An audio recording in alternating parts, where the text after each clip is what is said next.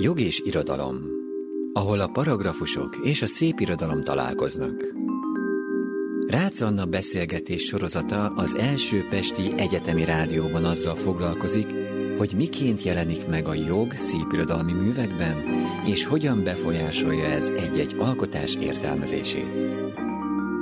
Egymás tükrében jog és irodalom.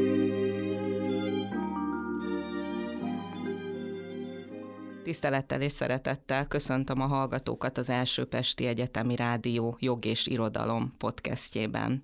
Immár 14. alkalommal beszélgettünk szépirodalomról és annak jogi vonatkozásairól.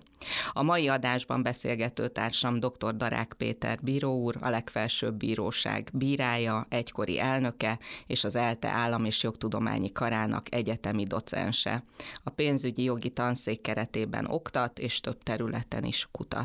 Péter, szeretettel üdvözöllek itt a stúdióban, és nagyon szépen köszönjük, hogy vállalkoztál arra, hogy választasz egy szépirodalmi művet, amelyről ma beszélgetünk. Szervusz Anna, üdvözlöm a hallgatókat, és köszönöm a meghívást. Azt valamiért én tudtam rólad, vagy volt rólad egy olyan elképzelésem, hogy te egy frankofon ember lehetsz, vagy érdeklődhetsz a francia nyelv és kultúra iránt, így annyira nem lepődtem meg, amikor Albert Camus ajánlottad erre a mai alkalomra. Viszont amikor a kötet előszavából azt megtudtam, hogy ennek a könyvnek már a keletkezési vagy az előkerülési körülményei is hát szomorúak is és egyben különlegesek is, akkor nagyon felvillanyozódtam. Úgyhogy kérlek szépen, hogy oszd meg velünk, hogy is találták meg annak idején ezt a kéziratot. Camus alapvetően filozófiai irányultságú író, aki ragyogó esszéket és filozófiai parabolákat írt, nagyon absztrakt íróként ismerjük. Ez a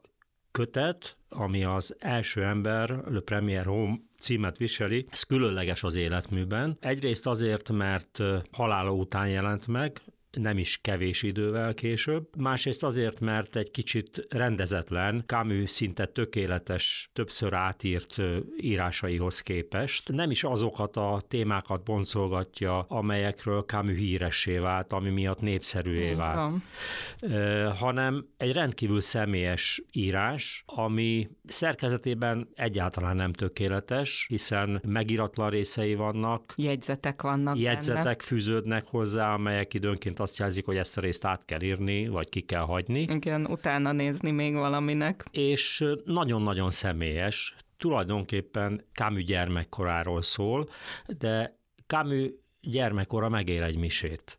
Mert egy olyan személyiséget látunk kialakulni, fejlődni, kiteljesedni, ami egy ilyen periférián lévő ország, mint Magyarország kultúrája szempontjából egy nagyon fontos viszonyítási pont lehet. Hiszen Camus édesapja egy Bordeauxból Algériába bevándorolt telepes volt, maga is árvaházban nevelkedett, aki alighogy kivándorolt Algériába, ahol egy spanyol bevándorló nőt vett feleségül, aki egyébként analfabéta volt. Behívták az első világháborúba katonaként, és néhány hónap után meghalt. Tehát Camus az édesapját tulajdonképpen csak későbbi elbeszélésekből ismeri, személyesen nincs emléke róla. És miután a francia telepes édesapja elhunyt, és ő hadiárvaként nevelkedett, rendkívül szegény körülmények között, Algír egy szegény negyedében, innen ezek közül a körülmények közül Franciaország legünnepelte bírójává vált a második világháború utáni időszakra. Tehát rendkívül izgalmas ez az életút, és ez a feszültség, ami az indítatás és a kiteljesedés között mutatkozik. Igen, tehát ez az alaphelyzet, ugye, hogy emigráns szülők, emigráns gyermekeként nagyon szegény körülmények között analfabéta édesanyával. A nagymama az egy valós személy, szerinted ez a kicsit zsarnok természetű nagymama? Teljes mértékben, hiszen itt gyakorlatilag egy feudális szegénységben szocializálódott családról van szó, ahol az egyes generációkat a modern világtól évszázadok választják el. Igen. Nem szeretnélek kizökkenteni a gondolatmenetedből, csak még ha esetleg egy pillanatra visszamehetünk erre a kézirat előkerülésre, hogy az egy nagyon érdekes része a dolognak, hogy ugye ez egy autóbaleset, amiben Camus meghal, a kiadója ül a volánnál, ez egy ilyen nyitott, nem tudom, Ford valamilyen autó, és ugye van egy olyan gyanú, hogy ez egy merénylet volt ellene, és ez azért is óvják később a feleséget, hogy ne adja ki ezt a könyvet, mert azt mondják, hogy már annyi támadás érte Camus a politikai nézetei miatt, hogy ez talán még nagyobb támadási felületnek adhat alapot. De ahogy olvastam, ez a merénylet dolog azért nem igazolódott be.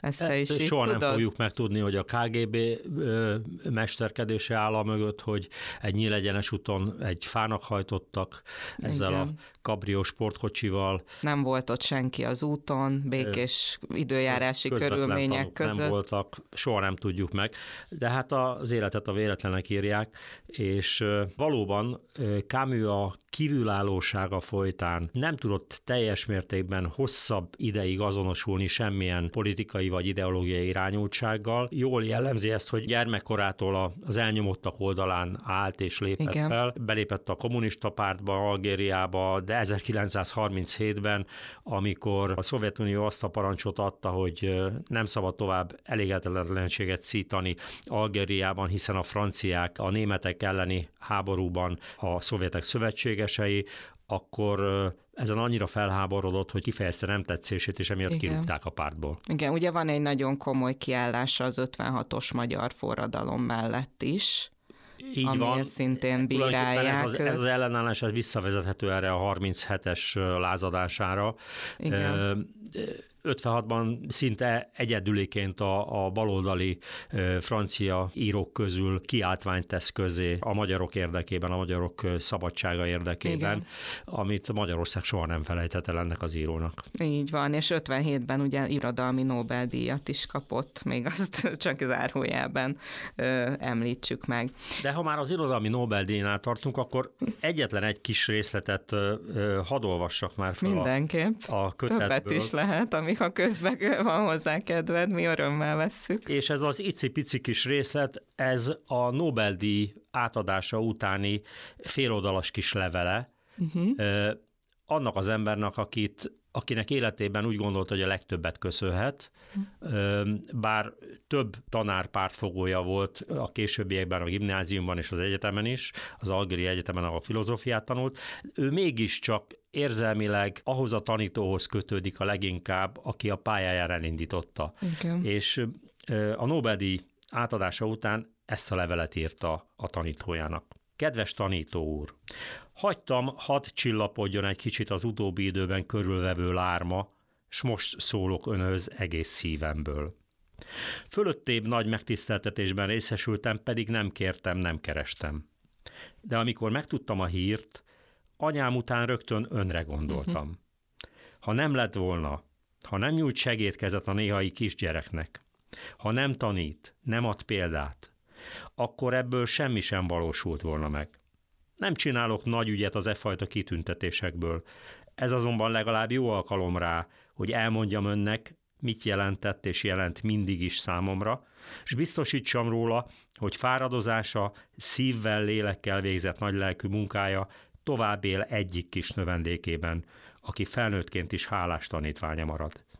Teljes erőmből ölelem, Albert Camus. Igen, és a tanító alakja is megjelenik a kötetben. A kötet egyik fő alakja egyébként, és igen. A legszimpatikusabb figurája. Így van, így van.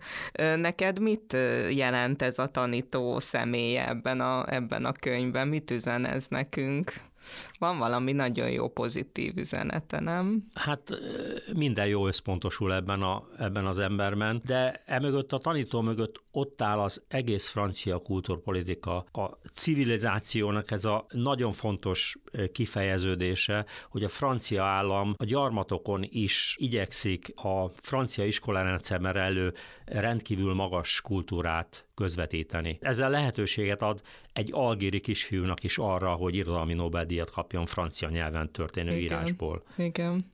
Tehát ez hihetetlen, és ha nem is ilyen áttételes módon, de mondjuk egy Budapest-Borsod megye viszonylatban azért ez egy komoly példa lehet a magyar oktatás számára is, hogy igenis indulhatnak reményteli, rendkívül sikeres karrierek kis borsodi falukból, vagy kis alföldi településekről is, igen, ha az iskola megadja azt, ami ehhez szükséges. Így van. Azt mindenképp szeretném, Péter, tőled megkérdezni, neked volt ilyen személy az életedben? Van ilyen tanárod? Számos ilyen tanárom volt, igen. Sok ilyen. Talán azért is érintett meg ez a regény annyira. Igen. No, de akkor egy kicsit talán az elejére menjünk még vissza, hogy ugye ez a fiú keresi az apját, már felnőtt férfi, azt hiszem ez el is hangzik valahol, hogy 40 éves talán, és keresi az apját. Tehát az egész regényen végig húzódik valami milyen apakeresés. Igen, de ez az apakeresés is természetes értelmén túlmutat, mert hiszen ez a fiú keresi azt a kulturális közeget is, ahol ő otthon érezheti magát. Hová tartozik, igen. Ahova tartozhat. Igen. És látjuk, hogy az élettörténete az Algír és Párizs között ingázik, zajlik, hol itt dolgozik, hol ott dolgozik, és az igazán az áttörés nagy regényeit, az áttörés nagy műveit azt akkor írja még, amikor alapvetően Algírban él. Van, igen. És Franciaországban lesz hatalmas siker. Igen. Tehát itt egy kultúraváltást is találunk. A gyökerei azok nem szakadnak el Camusnek soha. Minden évben visszamegy, minden évben meglátogatja a családját, édesanyját. A tanítót, ott is és van és a tanítót, igen. Tehát ez rendkívül fontos a számára. De ami a legizgalmasabb az olvasó szempontjából ebben a regényben, az tulajdonképpen ennek az iskolának a leírása. Ennek az elemi iskolának a leírása. Milyen volt ez? És annak az életnek a leírása, ami a maga teljességében boldogsággal töltötte el ezeket a gyermekeket. És ami életre szóló barátságokat teremtett, ami keretet adott ahhoz, hogy az első konfliktusokat, az első verekedéseket lebonyolítsák, az ezért járó büntetéseket elviseljék, elszenvedjék. Itt érdemes megint visszatérni a tanító figurájához, aki tulajdonképpen azt kell mondjam, hogy poroszos francia iskola. Bizony, írja is Camus, hogy azért ott keményen. Hát a testi fenyítés például teljesen bevett volt. Abszolút. És a regényben is olvashatunk 2 olyan esetről, amikor Camus-t súlyosan megbüntették. Az egyik alkalommal vonalzóval elfenekelték, a másik alkalommal pedig 1 héten keresztül minden szünetben a falnak fordulva kellett töltenie az időt minden nap, amikor egy sértés miatt párbajra, verekedésre hívott ki egy fiút, aki nála sokkal nagyobb és erősebb volt. Igen. Ennek ellenére olyan düh mozgatta vagy motiválta Camus-t a verekedés során, hogy legyőzte ezt a fiút. Igen. És még a tanítási módszerre is visszatérve, ugye Camus írja is, hogy Bernár úr módszere nem tűrt semmi fegyelmezetlenséget, viszont életszerűen és élvezetesen tanított. Igen. Ezzel tudta talán. Nehéz elképzelni egy ilyen közegben, hogyan lehet jól tanítani. Hát látjuk, hogy ebben az iskolában arab gyerekek is jártak, igen. Francia telepesek gyermekei is jártak, szociálisan nagyon széttartó osztályok alakultak ki, igen. És ennek ellenére a tanár úr rendkívül izgalmasan és a legjobb eszű, legokosabb gyerekeket is le tudta kötni a tanításával. Ugyanakkor az oktatási fegyelem miatt a lemaradók is képesek voltak lépést tartani a tanítással. Igen, és az is nagyon megkapó, amikor ott egy helyen kiderül az, hogy ugye a tanító tulajdonképpen katonatársa volt azoknak az apáknak, akiknek ezek a fiúk a gyermekei, és talán van egy kis lelkiismeret furdalása azért, hogy ő életben maradt, és visszajött, és azt hiszem, hogy írja is Camus, hogy ezeket az apákat próbálja pótolni. Igen, az apakeresés tulajdonképpen a tanítóval való kapcsolatban oldódik fel. Igen, így van, mert ugye az is nagyon megrázó, amikor az elején leírja, hogy Franciaországban elmegy az apja sírjához, és amikor már 40 éves, akkor szembesül azzal, hogy tulajdonképpen az apám fiatalabban halt meg, mint én. Tehát az egy nagyon megrázó része. De Péter, most a hallgató kérdezheti szerintem joggal, hogy kerültek a franciák Algírba, hogy volt ez a telepes dolog, és azt is mondd el, légy szíves, hogy miért hívják őket fekete lábúaknak. Hát túlkérdezel, mert én elsősorban irodalmi élményt keresek az első emberben, és nem jártam utána a történelmi háttérnek. De azt mindenki tudja, hogy Algéria francia befolyási övezet volt, igen. Francia gyarmat volt, és hogy már a második világháború előtt elindultak azok a baloldali mozgalmak, amelyek Algéria felszabadításáért küzdöttek, és történelmileg ezt nyilvánvalóan a Szovjetunió támogatta ezeket a mozgalmakat, hiszen a stratégiai ellenfeleit gyengítette ezzel. És látjuk azt az érdekes fordulatot, ami aztán a második világháború kirobbanása után történt, nevezetesen, hogy a gyarmattartó franciák elleni küzdelem az hátrébb sorolódott a németek legyőzéséhez fűződő érdekkel szemben. Én azt találtam, hogy így az 1880-as években kezdődött meg ez a bevándorlás. Ez csak abból a szempontból gondoltam most itt szóba hozni, hogy azért az is megrázó, ahogy leírja Camus, hogy ezek a telepesek milyen körülmények között találják magukat ott Algírban, mert itt úgy tűnik... Mai észre el sem tudjuk képzelni, elképesztő igen. körülmények. Igen. Ehhez hozzá kell tenni, hogy ez összefüggött az európai háborúkkal, mert Elzász német elfoglalását követően az onnan kitelepített franciák vándoroltak Franciaország más részeibe, és közülük került ki jó néhány telepes is, akik vállalták azért, hogy ingyen földet kapnak. Így van, tehát ilyen nagy ígéretekkel indulnak. Van, Algériába költözzenek, és hát gyakorlatilag az amerikai bevándorláshoz mérhető szörnyűségek között igen. zajlott ez a bevándorlás. Mindenféle infrastruktúra nélkül próbáltak településeket alakítani, miközben a benszülött lakosok vadásztak rájuk. Igen. Tehát jó néhány telepest meggyilkoltak, betegség tizedelte őket. Camus leírja, hogy amikor az ő édesapja megérkezett a családjával, akkor éppen kolera járvány volt igen. a telepesek között, és akkor táncoltak. Azt is leírja Camus, nekem ez nagyon tetszett. Az orvos azt tanácsolta, hogy esténként táncoljanak, mert ha fölforra a vérük, akkor kiizzadják magukból a vírusokat, a baktériumokat, akkor könnyebben meggyógyulnak. Igen. Úgyhogy, és ez a fekete lábúak, ezért hívják őket fekete lábúaknak vajon? Na jó, majd azt még megnézzük, hogy... Ennek még utána járunk. Ez mitől is van. Jó, akkor beszéljünk mondjuk arról, hogy szerinted mi határozza meg ennek a fiúnak a személyiségét. Ugye mondtuk azt, hogy emigráns szülők, emigráns gyermeke, a szegény körülmények, az analfabéta, itt van ez a tanár, aki abszolút felfigyel rá, és foglalkozik vele. Nagyon érdekes, mert végigkíséri a tanuló éveit Camusnek az a borzasztó szegénység, igen. Amilyen körülmények között él. Ugye az egész család egy kétszobás lakásban él, anyja, bátyja, igen. nagybácsi is van. Egy háztartásban. Az iskolatársai mind tehetősebbek. Ennek ellenére ebben a fajta szegény büszkeségben az édesanyja mindent megtesz azért, hogy az iskolába járó gyermeken ne látszon a szegénység.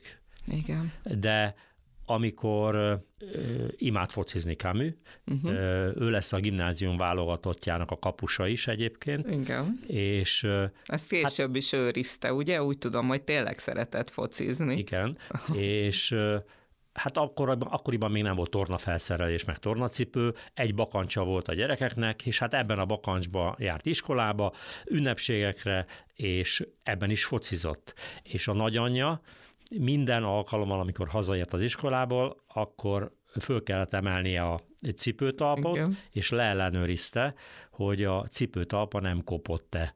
Igen. A focinak köszönhetően tiltotta a focit, hiszen nagyon drága dolog volt a bakancs. Tehát ezt a fajta szegénységet, ezt nem élte meg igazi frusztrációként érdekes módon Camus, legalábbis a regényből ez tűnik ki. Viszont azt a fajta szabadságot, amit ez a szegénység adott, hogy az őt körülvevő tárgyak nem korlátozták, hogy a polgári, családi hagyományok kötöttségei őt nem vetették vissza a bandázásban, a közös focikban, a különböző kertek felfedezésében és nagyon szabad nyarakról ír Camus, hogy a tengernél töltött napokban. Tehát gyakorlatilag teljes szabadságot élvezett abban, hogy hogyan tölti a napjait. És éppen ezért éli meg, és ez az első törés talán a fiatal lélekben, amikor a gimnázium elkezdése után a nagyanyja közli, hogy hát nyáron dolgozni kell, mert nincs pénzük, és előbb egy hajózási vállalatnál, aztán egy vaskereskedőnél helyezkedik el. Hát ilyen inas munkakörben, meg miután nagyon jól számol, ezért a könyvelésben kell neki segítenie, összeolvassa a számokat a könyvelővel, és hát egész nap ülnie kell egy iroda sarkában, egy széken, és amikor van valami feladat, postára kell menni, vagy akkor a könyvelőnek kell segíteni, akkor mehet ki. És ez meggyötri, ez a kötöttség borzasztóan meggyötri. Az első ilyen lelki kudarc is ehhez fűződik, mert nem vennék fel dolgozni, ha tudnák, hogy csak a nyári szünetre helyezkedik el. Igen, ez még egy plusz nyomás, hogy ezt ugye nem szabad megmondani, hogy én csak a nyár végéig nagyanyja ráparancsol, hogy ezt tagadja le. És itt egy nagyon furcsa erkölcsi alapállás fogalmazódik meg a regényben. Azt mondja Camus, hogy hát a haverokkal, meg egyébként a mindennapi életben nyugodtan lehet hazudni, de komoly dologban nem. Okay. És rendkívül nehezen teszi túl magát ezen a hazugságon. Rendkívül drámai az a pillanat, amikor szeptember 14-én az utolsó fizetésének fölvétele napján megmondja a vaskereskedőnek, hogy hát ő holnaptól nem jön dolgozni, mert visszamegy a gimnáziumba. És a vaskereskedő szembesíti is a hazugsággal, mert azt mondja, hogy a nagyanyád is tudta ezt, amikor ide jöttetek. És nem mondtátok. És könnyek között elrohan Camus. Igen. Ez mutatja azért, hogy ennek a nagy szegénységnek vannak korlátai és határai, igen, de ezzel elég későn szembesül Camus. Amikor az elemi iskolát befejezi, akkor a nagyanyja számára teljesen egyértelmű és nyilvánvaló, hogy vége a tanulásnak, kezdődnek a tanonc időszakok, és Camusnek dolgoznia kell. Bizony. És ez közli is Camusvel, igen ám, de a tanítónak más az elképzelése. Szerencsére. Ösztöndíjat szerez Camusnek a gimnáziumba, elkíséri felvételizni 3 másik diáktársával együtt, akiket ingyen külön órákon felkészít a felvételére. Igen, és a nagymamát ugye meggyőzte, hogy és elmegy hozzájuk az egyik iskolai nap hogy végeztével. Ez legyen az út. És 4 szem közt beszél a nagymamával. Ott azt hiszem, azt nem tudjuk meg, ugye, hogy ott mi történik, vagy mit nem mond tudjuk neki. Meg. Nem tudjuk meg, de ennek a tanítónak olyan tekintélye van ebben a szegény családban, akik ugye a kultúrában egyébként semmit sem észlelnek, hiszen nem olvasnak. Igen. De mégis olyan tekintélye van ennek a tanítónak, hogy egy ilyen stratégiai családi döntésnél, hogy dolgozni menjen a gyerek, vagy tanulhat tovább, és még további 6 évig nem lesz kereső a családban, egy ilyen döntésnél sikerül megváltoztatásra rábeszélnie a nagymamát. Igen. Aki a családfő egyébként. Igen, tehát ezt ő világosan látja, hogy itt a nagymamát kell meggyőzni, és nem a mama a családfő. És kezdődnek a gimnázium évek, ahol nagyon rövid időn belül megint osztály első lesz Camus, ragyogóan tanul. Van egyébként egy szívbéli jó barátja, akivel nagyon közel laknak egymáshoz, és aki szintén hadijárva, Pierre. Igen. Akivel folyamatosan rivalizálnak a elemi iskolában is, és a gimnáziumban is, hol egyik az osztály első, hol a másik az osztály első, és nagyon érdekes a 2 személyiség közötti különbség. Pierre a megbízható eminens, Camus pedig a szertelen zseni. Igen. Igen, ez nagyon jól kirajzolódik a műből. Igen, és azért az egy nagy váltás is neki a gimnázium. Az is kiderül a könyvből, hogy azért itt már más körülmények vannak, mint a... Abszolút más körülmények vannak, és leginkább azt mutatja, hogy egy alsós kiskamasznak mennyire fontos a tanító személyisége, és hogy ez mennyire másodlagos lesz majd, amikor valaki már gimnáziumi korba érik, ahol sokkal fontosabb a tudás, amit átadnak a tanárok, annál a személyes kapcsolatnál, ami a tanítóhoz vagy a tanárhoz fűzi, mert hogy ezt nehezen éli meg Camus, hogy a tanító után minden tantárgyat más tanár tanít. Igen, több a kapcsolódási lehetőség. És ezek a tanárok nem barátkoznak, és nem törődnek a diákjaikkal, hanem a tudást átadják és követelnek. Igen, de azért mégis tud alkalmazkodni ehhez a világhoz is. Igen, de itt is szüksége van egyfajta informális egyenjogosításra, ezt a foci adja meg. Igen. Tehát a diáktársai megbecsülését azt nem a jó jegyei miatt szerzi meg, hanem azért, mert megszállottan focizik. És van még egy fontos hely a számára, ez ugye a könyvtár. Hogy ott nyílik egy könyvtár a városban. Nagyon érdekes, a kulturális transmissziónak egy másik fontos eszköze, a könyvtár, azt a fajta mindent akarok viszonyulást. Mint egy szivacs szívja magába az ismereteket. Amit egy kultúrára éhes fiatal mutat, azt itt nagyon jól bemutatja a regény. A Pierre-rel járnak a könyvtárba, és miután fogalmuk sincs róla, hogy kik az írók, és milyen regények vannak, nincs struktúra a fejükben, igen. Nincs egy irodalomtörténeti almanach a fejükben, fogalmuk sincs, hogy mit kéne olvasni. Mit kéne itt olvasni, igen. És alfabetikus rendben szépen elkezdik kiolvasni a könyvtárat, és hát eléggé jól haladnak a dologban, de ez azt jelenti, hogy mindent elolvasnak. És ez a mindent olvasás, ez valahogy olyan hatással van Camusre, hogy tágítja a tudatot, tágítja azt a kört, amiben mozogni képes. Igen. Nagyon ez érdekes. Nagyon fontos, igen, ez egy másik nagyon és fontos. És a kedvencei hely. is mindenféle lektűrök, tehát ilyen kalandregények, spanyol lovagi történetek, középkori történetek, tehát mindent olvas, igen. Minőség nélkül, minőségi szempont nélkül. Minden evő lesz. Minden evő lesz. Igen, igen. Ugye két nagy része van ennek a könyvnek, az egyik az apa keresése, és a másiknak a címe ez a fiú vagy az első ember. De ezt itt nagyon jól elhatároltad szerintem, hogy hol vannak ezek a törésvonalak a kettő közül. Egy kicsit a végéről beszéljünk. Nekem az nagyon megragadó, tehát hogy ott annyira átmegy, annyira sodróba ez a szöveg, ilyen nagyon hosszú mondatok jönnek. Ugye valahol ott hagyjuk el Camus-t, hogy a végén, hogy csapatkapus lesz, először csókolózik egy lánnyal, akkor bejön megint ez a szegénység kérdés. Ez nagyon tetszik ez az idézet, hogy szegénységével készült fel rá, hogy képes legyen majd úgy pénzt kapni, hogy nem kéri és nem hódol be hatalmának, 40 éves korára eljutott idáig, sok-sok dolgon és emberen uralkodott, de közben kicsinek, icipicinek, anyja mellett minden esetre semminek érezte magát. És akkor így Camus hozza ezeket a dolgokat, hogy mik formálják tovább a személyiségét, hogy ő hogy viszonyul az élethez. Neked is tetszik ez az utolsó rész? Ez olyan nagyon sodró, nagyon feloldja ezt a rendkívül sokszínű gyermekkori és fiatalkori élménykavalkádot.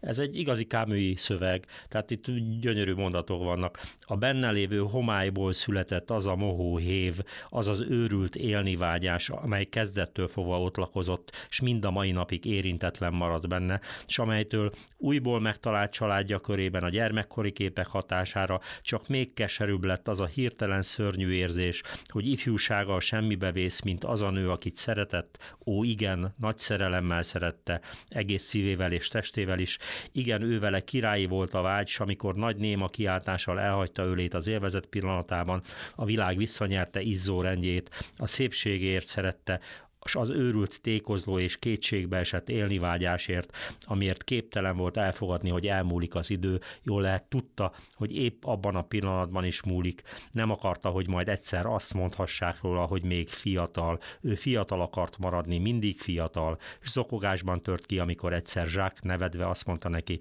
hogy az ifjúság elmúlik, a napok tovaszállnak. Jaj, nem, mondta könnyezve. Annyira szeretem a szerelmet, s bár sok tekintetben fölényesen okos volt, vagy talán éppen azért, mert valóban fölényesen okos volt, visszautasította a világrendjét. Tehát hömpölygő mondatok, igen, amik valahogy összefűzik az összes szálát a regénynek. Igen. Úgyhogy mondjuk is azért el, hogy ki a fordító, mert ez fontos, hogy ki ilyen jól tudja ezt nekünk visszaadni. Igen, Vargyas Zoltán fordította. Egyébként Zoltán. Nem ő az egyetlen fordítónk, aki Camus-t fordított, de ez a fordítás ragyogó. Igen, nekem is nagyon, nagyon tetszik. No, még térjünk vissza arra, hogy arra a kiinduló pontunkra, hogy is került az olvasók kezébe ez a könyv. Igen. Tehát Camus 57-ben megkapja a Nobel-díjat, és ekkor már támadások keresztüzébe kerül, főleg a baloldali elit veti ki magából, összekülönbözik Sartre-ral is, akivel hosszú ideig nagyon szoros kapcsolatban állt. Tulajdonképpen filozófiai sziámékrek voltak Sartre a filozófia nyelvezetével, Camus pedig irodalmárként közvetít rendkívül fontos filozófiai tételeket. Tulajdonképpen 3 év telik el ebben a sikerekkel övezett időszakban, de támadásokkal is teli időszakban, amikor 60-ban bekövetkezik ez a szomorú baleset, és Camus meghal, és hátra marad ez a kézirat, amit a balesetet szenvedett autó csomagtartójában, egy aktatáskában találnak meg. Így van.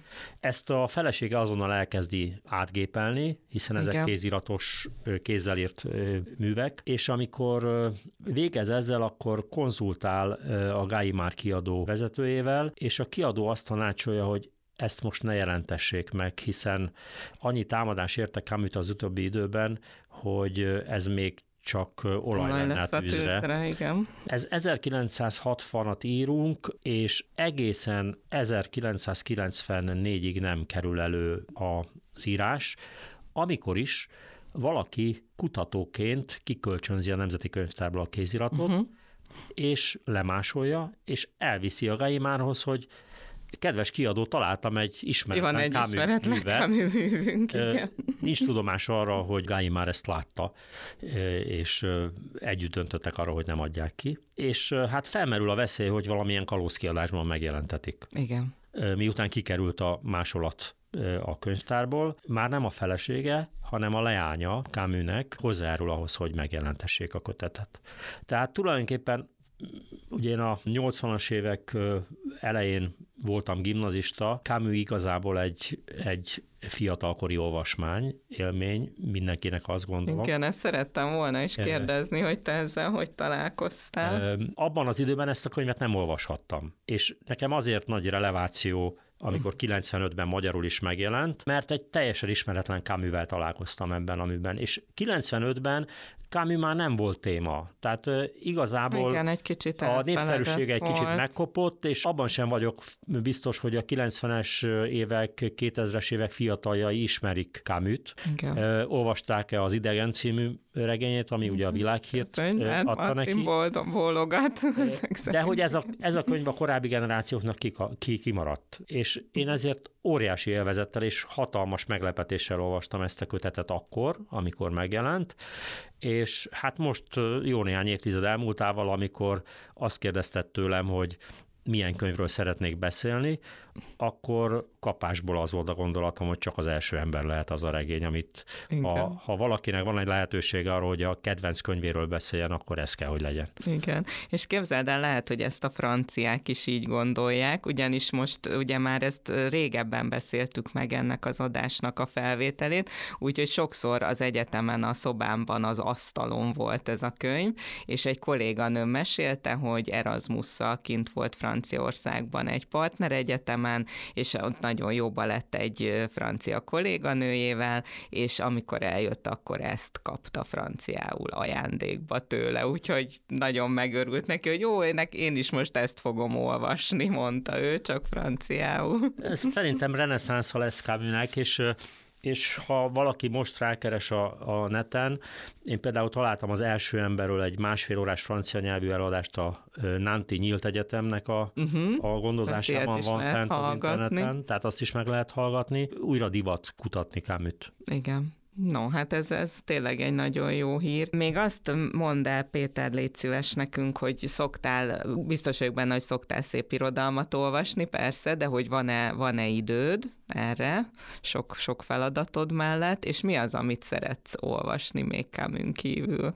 Én szeretem összekötni a kötelező feladatot az élvezettel, ezért a nyelvi készségek fenntartása érdekében minden nyáron olvasok egy német regényt, egy angol nyelvű regényt, meg most már francia nyelvű regényt is. Az igen. Tehát a szép irodalom olvasásom az a nyelvi készségek fenntartásával együttműködik. Emellett kevesebb magyar irodalmat olvasok, de most például a kezembe került egy rendhagyó irodalomtörténet, modernkori irodalomtörténet, a H. Jánosnak a esszégyűjteménye, ami például újra vissza-vissza fiatalkorba, mert gimnazistaként imádtam Szerbantal irodalom történeteit. Igen, én is nagyon szeretem. Csak a Szerbantal irodalom történetei nagyon hamar véget értek. Tehát a II. Világháború utáni időszakról nagyon keveset mondanak. És most ezt a hiányosságot nagyon jó pótolja ez a szétgyűjtemény, és hasonló, nagyon eredeti meglátásai vannak a szerzőnek a modernkori írókkal kapcsolatban, mint amilyen meglátásai Szerbantalnak a klasszikusokkal kapcsolatban voltak. Reméljük, hogy akkor ezzel felkeltettük a hallgatók érdeklődését, hogy megnézzük, de pont ahogy az irodalom történetet kezdted mondani, eszembe jutott, hogy amikor még előzetesen beszélgettünk, akkor mondtál még egy nagyon érdekes dolgot, visszaugorva Camushöz, hogy a Párimácsba olvastál valamit, ahol Kertész Imre mondott valamit Camusről. Igen, egy nagyon érdekes összeállítást jelentetett meg a Le Figaro azokról az írókról, akik valamilyen módon kötődnek a francia irodalomhoz, és a legnagyobb hatással voltak a francia kultúrára, és ezek között 2 magyar is volt. Márai Sándor és Kertész Imre. És Kertész ebben a féloldalas kis ismertetőírásban, ahol Kertészt mutatták be, helyet kapott az a Kertész nyilatkozat, hogy számára Camus az etalon, ő az egyetlen író, akinek egyetlen mondatában sem csalódott. Azért ez egy komoly mondat. Egy olyan írótól, aki évtizedekig írja a sorstalanságot. Igen. És nem tűr meg egyetlen félre sikerült mondatot sem, ez egy nagyon komoly bók. Igen. Én közben gondolkodtam is, ahogy olvastam ezt a könyvet, ugye akkor már mondtad ezt nekem, hogy lehet, hogy van valami kis hasonlóság a Kertész Imrével ebben a regényben. Nem tudom, egy kicsit úgy meg lehet találni szerintem talán kapcsolódási pontokat. Igen, nehéz megfogalmazni ennek a inkább úgy a sajátosságait. A hangulatában lehet talán ezt fellelni leginkább. Oké, akkor meg szoktam kérdezni még itt a beszélgetés végén, hogy van-e olyan könyv, amit kifejezetten ajánlanál olyanoknak, akik szeretnének mondjuk jog és szép irodalom kapcsolatában olvasni. Hát ebben a sorozatban is elhangzott már ismertetés a Vállás Budán. Igen. Máraitól. Szerintem Márait érdemes olvasni mindenképp, mert ő nagyon jó érzékkel közelíti meg a jog és erkölcs dilemmáinak a kérdéseit. De igazán nem válogatok azt szerint, hogy jog és irodalom találkozzon abban, amit olvasok. Ahogy ebben az Első ember című írásban is látszik, a jognak mélyebb rétegei is felfedezhetők az irodalomban. Ebben a könyvben például iskola példáit látjuk az integráció kérdésének, a kultúravesztés és kulturális közeg teremtés kérdéseinek, ami mind gyökereiben magában hordozza a jogtudat kérdését is. Itt a hazugság megítélésének a kérdése, ami nem csak erkölcsi, hanem jogi kérdés is, ebben a könyvben is előkerül, pedig egyébként nem érint semmilyen jogi kérdést, jogi témát maga az ifjúkori történet leírása. Tehát minden műben meg lehet találni, de ha valaki feltétlenül jogi dilemma feldolgozását keresi, hát akkor Dosztojevszkijhez érdemes fordulni. Igen. Annak idején egyébként az egyetem elvégzése után írtam egy viszonylag hosszú tanulmányt, amiben 3 regényt elemeztem jog és irodalom kérdéskörében. És ez fellelhető? Kéziratos formában. Nem publikáltam végül, de tulajdonképpen végig elemeztem jogászi szempontból azt, hogy az írók hogyan látják a jogi folyamatokat. Ugye Kafka per, Karamazov testvérek és Camus az idegen, ez a 3 regény szerepelt ebben az írásban. De inkább a magam számára volt fontos, hogy ráérezzek arra, hogy miben különbözik egymástól az, hogyha egy jogász kísér végig egy pert vagy egy büntetőeljárást, és hogy látja ezt egy művész, egy irodalmár. Mennyire máshova helyeződnek a súlypontok. Nagyon érdekes lenne olvasni. Én bíztatnálak, hogy... Lehet, hogy még előkeresem, és átdolgozok belőle bizonyos részeket. Igen. De inkább irodalmi elemzés a műfaja ennek az írásnak. És akkor említetted, ez valóban egy nagyon fontos része ennek a könyvnek, ez az integráció, hogy ezt még szerettem volna kérdezni tőled, hogy volt olyan ember az életedben, ismertél olyat, akit úgy láttál testközelből, hogy egy másik kultúrában kell érvényesülnie? És hogy ez milyen nehézségekkel járhat? Hát miután én egy vidéki gimnáziumban jártam, ott voltak, és most idézőjelbe teszem ezt a kategóriát, szerény származású tehetséges fiatalok, volt közöttük kisebbségi származású is, de valahogy ez a 70-es, 80-as évek közege vidéken legalábbis segítette ezt a fajta beolvadást, hogy ezt a fajta kultúracserét. Manapság sokkal nehezebb. Egyrészt az állami intézményrendszer folyamatosan visszaszorul és visszavonul, és a gazdaság szempontjai pedig egészen mások. Ezeket a fajta nagy ugrásokat, amiket Camus is megtett a algíri szegénynegyedből Párizs és a Nobel-díj irányába, ezek egyre nehezebbeknek tűnnek.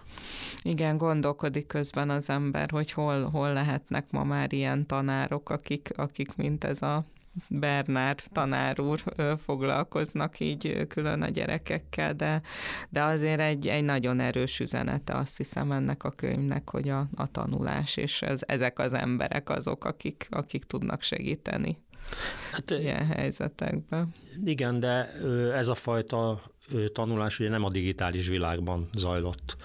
És igen, valószínűleg a digitális világ egészen más módszereket igényel, egészen más segítséget kellene nyújtaniuk a tanároknak és tanítóknak, mint ebben az időszakban. Ez fehérfolt ismeretlen terület, de nem vagyok biztos abban sem, hogy az oktatáspolitikusaink vagy az oktatásért felelősek világosan látják itt a jó megoldásokat. Igen. Ez a jövő titka. Bízunk benne, hogy elolvassák ők is az Első ember című könyvet. Az Első ember mindenkit motivál abba az irányba, hogy ezt a segítséget ezt meg kell tudni adni. Így van.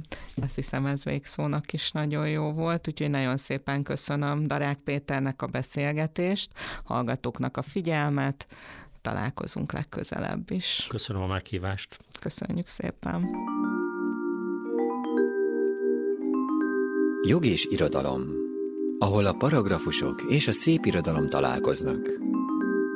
Rácz Anna beszélgetés sorozata az első pesti egyetemi rádióban azzal foglalkozik, hogy miként jelenik meg a jog szépirodalmi művekben, és hogyan befolyásolja ez egy-egy alkotás értelmezését. Egymás tükrében jog és irodalom.